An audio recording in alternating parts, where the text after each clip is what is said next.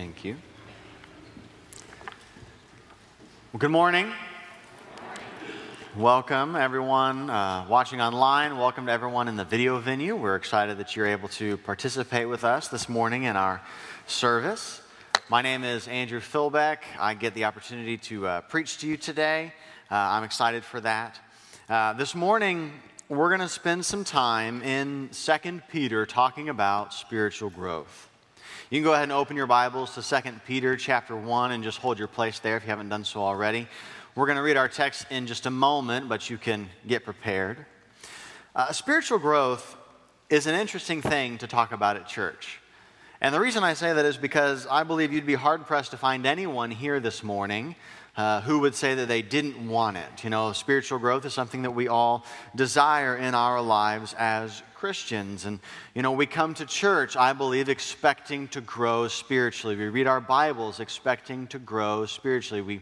We pray, we do all sorts of things. And when we add all of this together, it's supposed to result in us being more mature believers. And listen, I'm not going to stand up here this morning and knock any of those things because I believe that they are all vital to our spiritual life, our knowledge, our growth. But at the same time, I believe that if those are the only things that we ever do, we sell ourselves short when it comes to how we can grow as believers. Our text is 2 Peter 1 verses 3 through 11, and in my NIV Bible, the heading for this passage says, Making One's Calling and Election Sure. And that's not a bad title.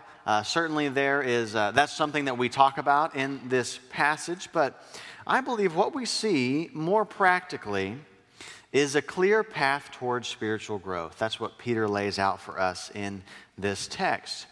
Now, when we achieve that growth, when we do the things Peter says that we should do, and we grow closer to God in our relationship, then yes, absolutely, we experience an assurance of our salvation. But I believe that's just one of many results that we experience as we take steps closer to God. Now, one of the things I think we should do this morning before we read anything, before we dive into anything, is to be honest with ourselves about what our motivation is. When we say we want to grow spiritually, when we say we desire a deeper relationship with God, what is our motive? Now, that may seem like an odd question for me to ask this morning, but even something like spiritual growth, something that you expect to hear talked about in church, something that you expect Christians to say, desire can be corrupted. Let me give you just two examples of how this can happen. Sometimes what people want more than real, genuine spiritual growth is really just a good feeling. We want to feel good about ourselves. We want to feel like we're doing something right. And so, we think of all these church things to do. And so we attend services and we read our Bibles and we volunteer and we do all of these things until we start to feel better. And then once we feel better, we usually kind of back away to our old self. It's almost like that you have a spiritual itch that needs to be scratched, but once it's scratched, once that itch goes away, so does the desire. You can compare it to overeating one night and just feeling really bad about yourself and thinking, I've got to change, I've got to eat better, I've got to start doing things right. And so the next day you have a salad. Maybe you have 2 salads. Maybe you're really good and you have 2 salads. And so you feel a little bit better. And because you feel a little bit better, you say, okay, you know what, I can take care of this on my own. I can go back to the way things were. And you don't have that strong emotional drive anymore. And it's because it's all just a feeling. The second way spiritual growth can be corrupted is if we kind of ignore our feelings altogether and we only think about something in our lives that needs to change. We can have a need in our life, a genuine need, and we come to God because of that. Maybe it's some kind of addiction that we're trying to overcome. Maybe we've experienced the loss of a job. Maybe we just visited the doctor and we did not get good news. Whatever it is, we feel this burden that something needs to be different. And so we come to God, we come to church, and we begin to get involved. We do all of the things that we're supposed to do as Christians, but then once something fixes itself, once the situation isn't quite so dire, we fall back. I think you know what I'm talking about. Once the need is met, once we get a new job, once the doctor has good news, once your life starts to get a little bit under control again, you breathe a sigh of relief because, yes, the situation has bettered itself, but also you can kind of go back to the way things were now because there's not this great need anymore. Now, I realize that this can seem like a harsh way to begin the message this morning, but I want us all to be aware of some of the things that get in our way of spiritual growth. And the reason that I picked these two things is because these are the two things that I have to be aware of the most in my own life. I am fully aware and been fully guilty of just having spiritual itch that needs to be scratched. Of thinking, I need to do more. I've been kind of lazy. I really need to get involved. And so I do something. I show up somewhere. You fill in the blank and then I feel better. And it's like, that's great. Now I can go back to doing what I've always been doing. Or you experience some anxiety. I know what that's like, to have some bad news drop out of the middle of nowhere and to just be overwhelmed and to think, this is terrible. I don't know how I'm going to handle this. I need to get back to God. I need to get back in the Bible. I need to talk about this. I need to pray about this. And so I do all of those things. And once that ship is righted, I don't continue down that path. I just breathe that sigh of relief because now I can just go back to the way things were. That's something that I'm guilty of, that I have to watch out for in my walk. My guess this morning is that I'm not the only one who's guilty of those things. One more thing I want to say before we read our passage. Since we're spending some time this morning talking about spiritual growth, thinking about what our motivations are, thinking about the things that can kind of corrupt our desire to grow spiritually, what I want to challenge you to do this morning is to only think about how this applies to you. Don't sit there and think about how much someone else needs to do this. Don't think about someone else's roadblocks, how someone else's spiritual growth has been corrupted. And here's the deal. I say that not because I don't believe that can be a genuine desire. We all know people who do need to grow spiritually, who do need to be challenged, who do need to change. But I say that because if you sit there this morning and only think about what someone else needs to hear and what someone else needs to do, you're going to miss what God wants you to hear and what God wants you to do. So that's my challenge for you today. So having said all of that, would you stand with me wherever you are for the reading of God's Word? 2 Peter chapter 1, verses 3 through 11. You can follow along with me as I read aloud. This is our passage. He says, "His divine power has given us everything we need for life and godliness through our knowledge of Him who called us by His own glory and goodness. Through these He has given us His very great and precious promises, so that through them you may participate in the divine nature and escape the corruption of the world caused by evil desires. For this very reason, make every effort to add to your faith goodness, and to goodness knowledge, and to knowledge self-control, and to self-control perseverance, and to perseverance godliness, and to godliness brotherly kindness, and to brotherly kindness love. For if you possess these qualities in increasing measure, they will keep you from being ineffective and unproductive in your knowledge of our Lord Jesus Christ. But if anyone does not have them, he is nearsighted and blind, and has forgotten that he has been cleansed from his past sins. Therefore, my brothers, be all the more eager to make your calling and election sure. For if you do these things, you will never fall, and you will receive a rich welcome into the eternal kingdom of our Lord and Savior, Jesus Christ." You may be seated. May God add His blessing to the reading and the hearing of His word.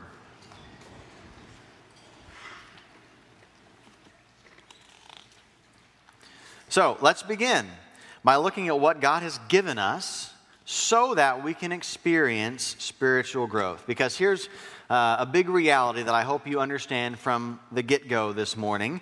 If you're a Christian, if you have Jesus Christ as your Savior, then you have everything you need to grow spiritually. He has given you everything you need to grow spiritually. You do not need to ask for any kind of extra blessing or missing piece or anything like that. So go ahead and write this down next to number 1 in your handout. If you're taking notes, write down the provision and the promise. The provision and the promise. This is what we see in verses 3 and 4. Now, I'm not going to read these verses for you again since we just read through the whole passage, but we do need to look at them a little bit as we work our way through this point. What's the first thing that Peter says we have in verse 3? He says that we have power. Now, this isn't just any power. He says that we have His divine power. And this is not Peter referring to his power, Peter's power. He's referring to Jesus' power. And really, this is incredible when you think about it. And honestly, I think one of the reasons that people don't experience the growth and don't handle situations the way that they should so often is because they don't really think about it. They don't really grasp and understand what it is, what it means to have this power in their lives. I say that because this means that the power at work in you and in me is the same power that resurrected Jesus. The power at work in you and in me is the power that overcame death, that healed the sick, that ascended into heaven. This is the power that Jesus gives us. This is why Peter can say this power has given us everything we need for life and godliness. It covers over every possible situation and scenario we will ever face in this world and in our lives. And for some reason, I don't think people really grasp that in a practical way. Or if they do, for some reason, they don't take advantage of it like they should. And far too often when our lives aren't what we want them to be, we say things like, well, I feel like something's missing. I just feel like something's a little bit off. Now, if you're not a believer, if you do not have Jesus as your Savior, if you do not have the Holy Spirit living inside of you, then that statement is true. There is something missing in your life. You do need Jesus. But Peter makes it clear that if you are a Christian, if you have been saved, you will never be missing anything you need to live the life that God wants you to live. I mean, imagine that you decide to start working out. You want to go to the gym, you want to get stronger, you want to lift weights, you want to do all of those things. What do you need to do? You need to train what you've already been given. You need to work. You need to take advantage of that. You don't need to go out and get anything. You don't need to go get muscle. That's a ridiculous statement. You already have it. You just need to use it. You need to grow it. You need to take advantage of it. And the same is true in our spiritual lives. We have what we need. God has provided us with what we need. So much of us walk around feeling like something's missing or something's off, when the reality is the only thing that is missing is us taking advantage of what God has given us. Now, that being said, there are barriers to growth. We can create barriers to growth in our own lives, things that hinder our ability to take advantage of what God has given us. So, I want to give you two examples, just like I did in the beginning, two examples. One way that we can create a barrier to growth is when we continually and willfully sin. And that shouldn't be a big surprise. When you ignore God, when you live life on your terms and you only want to do what you want to do and you don't want to think about what's right and what's wrong, what's sinful and what's righteous, God is not going to bless that. You're not going to grow spiritually when you live that way. That's kind of obvious. Another way we can create a barrier is to live like Pharisees. Now, this means, just like the Pharisees that we read about in the Gospels, for the most part, we can do everything right. We say all the right things, we do all the right things, we follow all the rules, but we don't do any of this for God's glory. We do it all for our own glory. When something great happens, we don't say, look at what God has done. God is so amazing. We say, look at what I have done. And I realize, people don't actually say that out loud verbally to someone else most of the time, but when you're a Pharisee, you know what your motivation is. You know where you get your satisfaction from. And it's not because of what God has done, it's because of what you have done. And the reason I use those two examples is because they're two sides of the coin. They're two extremes. You have basically the really bad, really sinful, really, you could say, wicked person over here who, of course, is not going to grow spiritually. But at the same time, you have the really good, really moral, really upright person over here who doesn't grow spiritually either. Both of them want to live life apart from God. Both of them want to live life apart from God. That might seem odd when you think about the Pharisees, but they don't want a Savior. They don't need a Savior because they follow all the rules. They do all the right things, and so they don't want Jesus in their life to challenge them. We need to be aware of that. Both of these ways of life will stunt our spiritual growth. They'll keep us from being who we want to be. And so while Peter makes it clear that, yes, we have received everything we need in terms of divine power in order to form this always growing and strengthening relationship with God, we have to keep an eye on how we live, and we have to keep an eye on what our motivations are. How do we do this? How do we protect ourselves from falling into these traps? Well, according to Peter, we do this by increasing our knowledge. One of the recurring themes we see in the book of 2 Peter is the value of knowledge. And I think that's fitting. I think that's fitting for Peter to talk about that, because when we think about Peter, so often we think about him as the apostle who, spoke before he thought, who reacted before he thought, and basically just did everything in life before he really thought things through. And so for him to acknowledge later in life the value of knowledge and the value of understanding, I think that's an important thing for us to realize. And what he is writing about here is the kind of deep knowledge that is more than just facts, but that displays an intimate relationship. And that's what he wants us to have. This is a knowledge that doesn't just make us smarter. This is a knowledge that changes how we live. It changes what we do. It changes who we are. So we know that God has provided us with this great power that we need, this power that can help us through each and every situation in life. But He has also promised us a number of things, and I want to glance at them this morning. And the reason I say glance at them is because we're just going to read through a list, but also we have to actually step outside of 2 Peter to look at some of these things. Because all Peter gives us in verse 4 is that he has given us his very great and precious promises. That's what he writes. So, what are those promises? Let's look at some of the things God has promised us. God has promised us a spiritual life. God has promised us a resurrected life. He's promised us the Holy Spirit. He's promised us abundant grace, joy, strength, guidance, help, instruction, wisdom, heaven, and eternal rewards.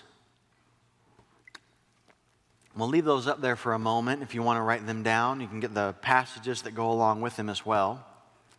Now, I'm not going to say that that's a complete list or anything like that, but really that's just 12 things. And you look at that list, and I believe you have to acknowledge how incredible each and every one of those are individually, and how much of a blessing it is to have just one of those things promised to us in our lives. But you look at that list and you read through it and you recognize that God has promised us all of them.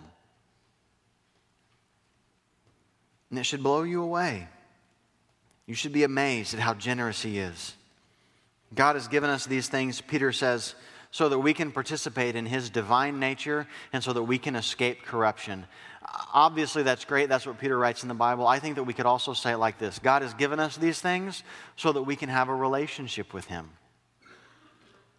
A genuine relationship with Him, not a superficial one, not a meaningless one, not one where He is our acquaintance.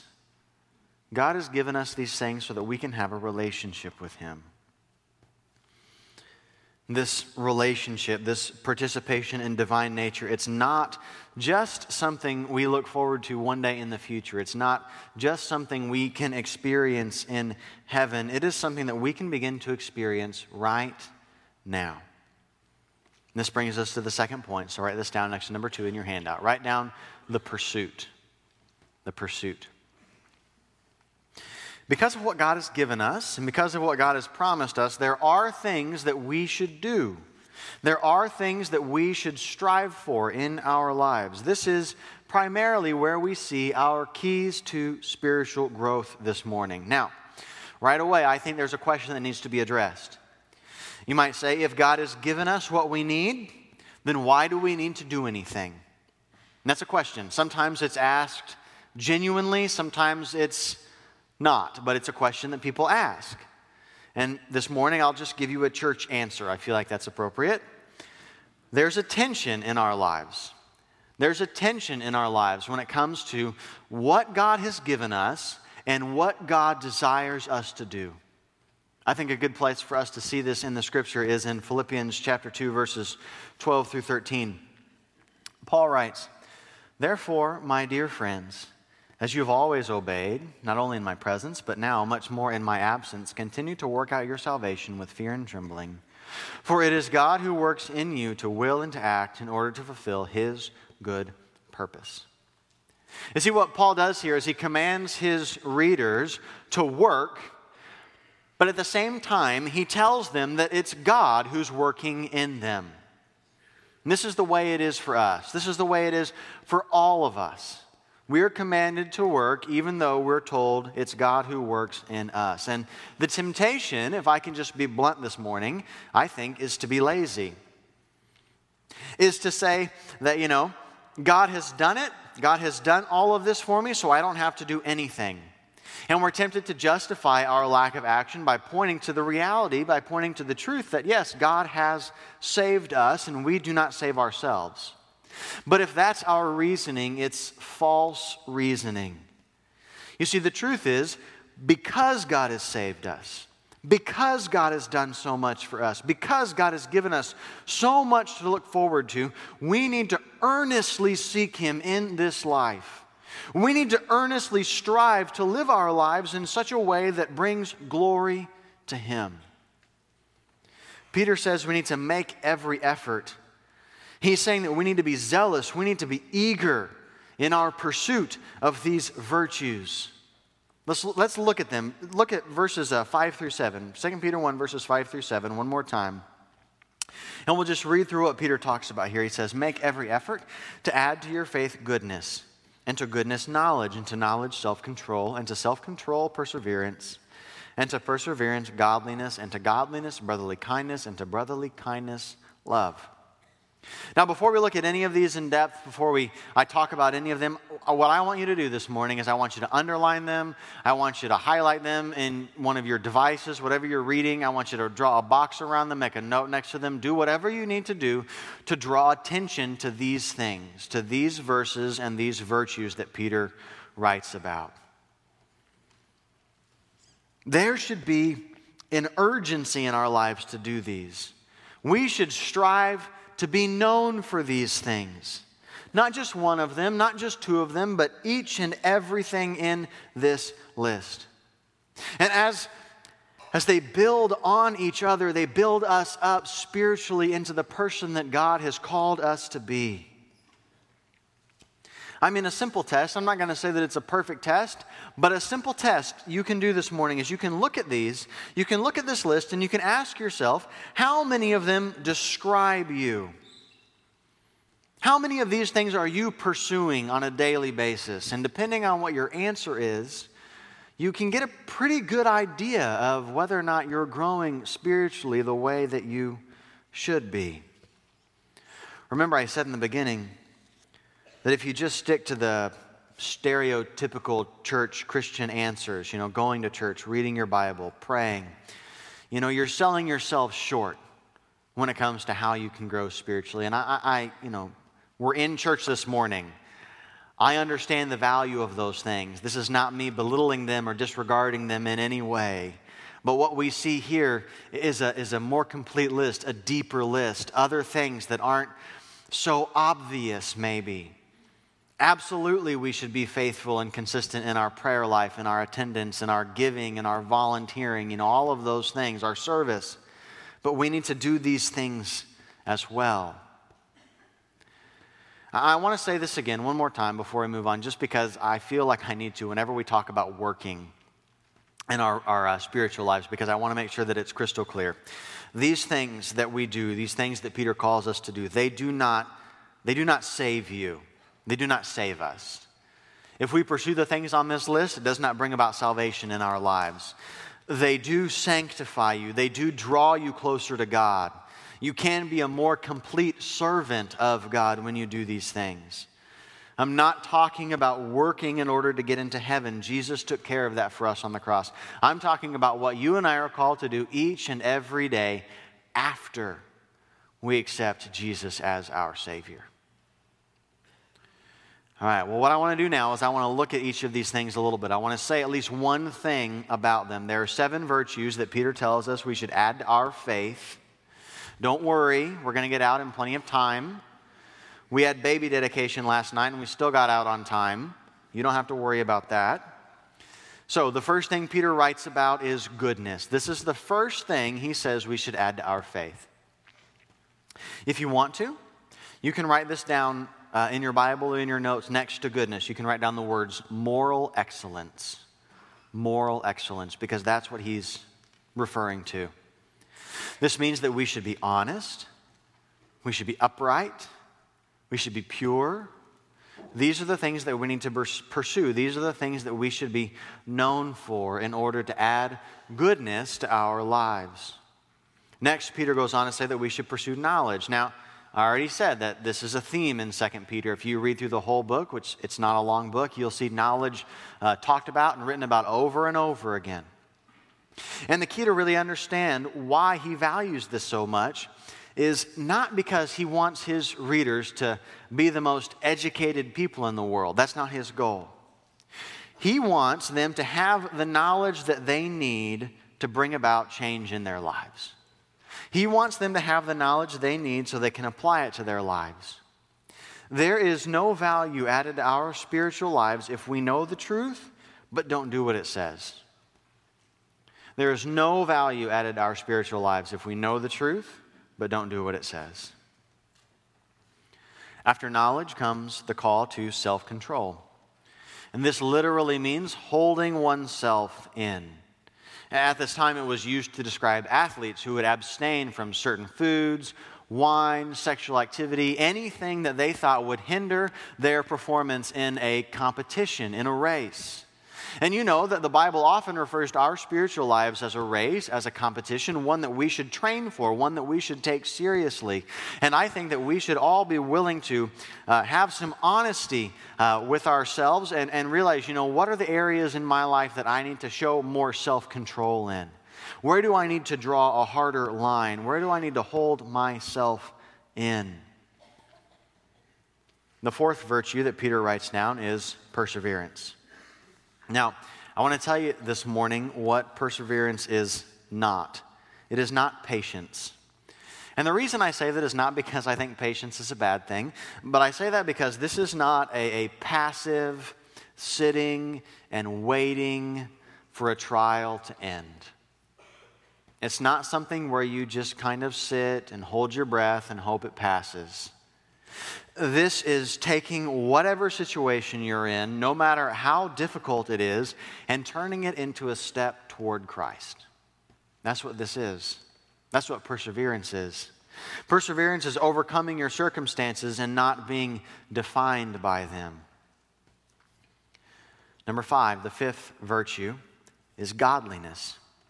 Now, I think if you were to just read through this passage on your own and not really pause and think about these individually, you would think that this virtue had to do with our behavior, that it would come right alongside goodness and moral excellence. But what this is actually referring to is not so much our behavior, but our attitude toward God.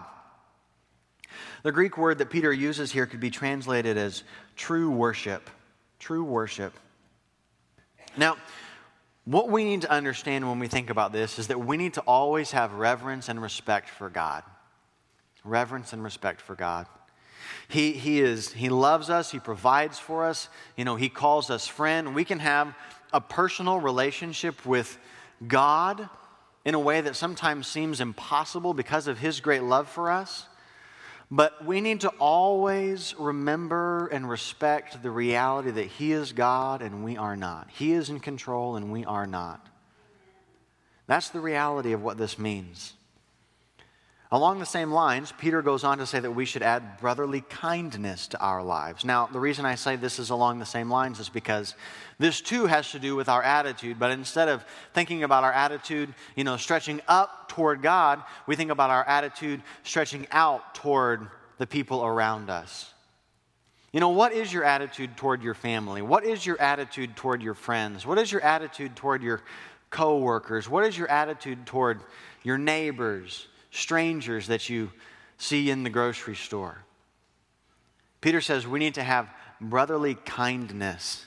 This is why in multiple verses, that I know you've all heard, Jesus says these great words. Love the Lord your God with all your heart and with all your soul and with all your mind. This is the first and greatest commandment, and the second is like it. Love your neighbor as yourself. All the law and the prophets hang on these two commandments. Our attitude toward God, our attitude toward our brothers and sisters around us, we need to be aware of these things. Finally, Peter ends with the greatest virtue, love. Love. A couple of weeks ago when we had our back to school service here, my dad spent the whole weekend talking about love, the power of love, what we can accomplish through love, what God has accomplished because of love. If you weren't here that weekend, I would encourage you to listen to it online, watch it online, do whatever you need to make it a part of your study this week, your spiritual growth. All I'm going to say this morning in relation to love is the simple truth that if you do not have love, then you do not have anything. If you do not have love, it does not matter what else you have. You do not have anything. Peter caps off his list with two possible outcomes. Now, one's positive, one's negative. The positive one is pretty obvious. If we live out these virtues, if we do these things, if we're defined by these things that Peter writes about, then we're going to be effective. We're going to be productive as Christians. Whatever that means, whatever that looks like in your life, depending on your family situation, your job, your role, you're going to be effective. You're going to be productive. And I don't think that's, too surprising. You look back at this list and you realize, if I'm known by these things, if I live out these things, of course, I'm going to be fruitful. I'm going to be a blessing to people around me. It's going to be good. But what I think is a little bit more interesting and what I want to spend just a little bit more time on is the negative outcome. We see this in verse 9. Peter says, "But if anyone does not have them, he is nearsighted and blind, and has forgotten that he has been cleansed from his past sins." And what this means is that if we're not living out these virtues, if we're not growing in our spiritual lives, we can't see a clear picture of who we really are. We can't see a clear picture of our true spiritual condition. And there's a phrase in verse 9 that literally means to receive forgetfulness. We will receive forgetfulness. Peter writes that we can become blind not only to who we are and who we can be as Christians, but also to what Christ has done for us. Now, I don't know about you this morning, but I think that this is something that should scare us a little bit. And maybe the problem is that a lot of us are kind of naive and we think, well, that'll never happen to me. There's no way I could forget what Christ has done for me. There's no way I could forget the price Jesus paid for me on the cross. But at the same time, I believe that we all know people. We all know people who have done just this. And you look at their lives and you look how far from God they've wandered and the decisions they make and the way that they live, and you ask yourself, how can this not matter to you anymore? How can this mean nothing to you anymore? How can you forget what it was like when you were close to God? It's because this is what happens. You become spiritually blind. This is the result of a life where we ignore what God wants us to do. Number 3, the prize. The prize. This is where we see the assurance of salvation. Peter writes, "For if you do these things, you will never fall, and you will receive a rich welcome into the eternal kingdom of our Lord and Savior, Jesus Christ." Now, I believe really that the key to this passage, this point, is when he says, do these things, if you do these things. And the reason that I say that's the key is because what he's referring to is a daily pattern of life. He's referring to a daily pattern of life. He's not referring to a spiritual itch that we need to scratch. He's not referring to using them to overcome some setback in our lives. This is how we should live every single day. Every single day. And I truly believe that we can go back to these 7 virtues and we can look at them and we can ask this question: do these things describe who I am on a day-to-day basis? Do these things describe who I am on a day-to-day basis? I want you to ask yourself that question sometime today. Because if we live this way, we will grow spiritually.